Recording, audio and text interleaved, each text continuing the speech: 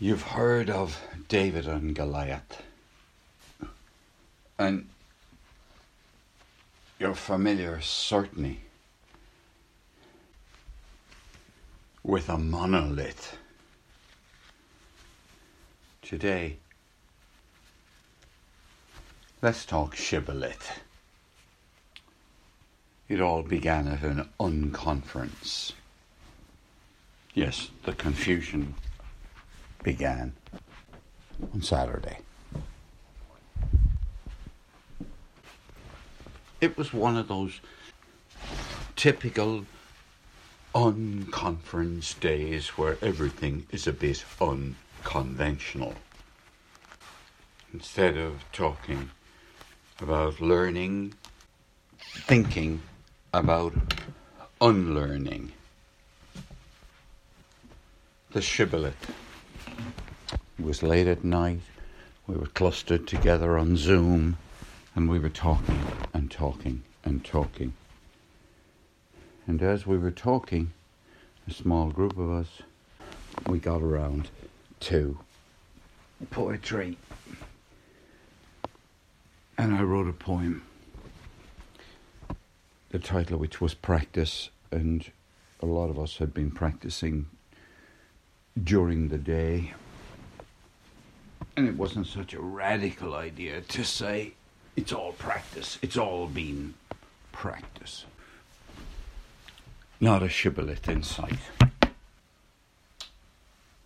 Until it was almost time to let a piece of thinking like it's all practice go by, as if it was a cliche. It was Juan from Spain who was listening and participating in the conversation, and he came out with the phrase, look, this is terribly important.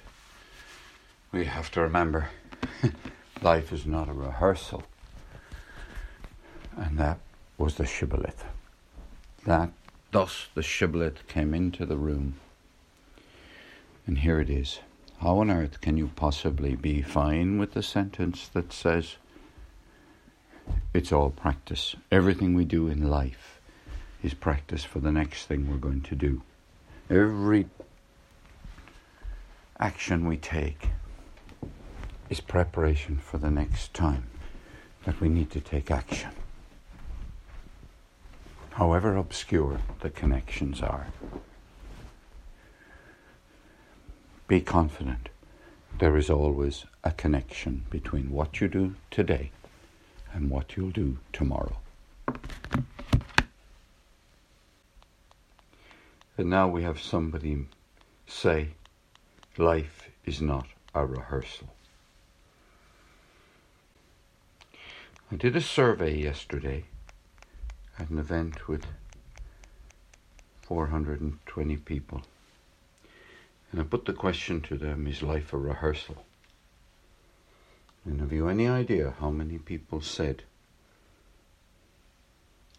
life is a rehearsal?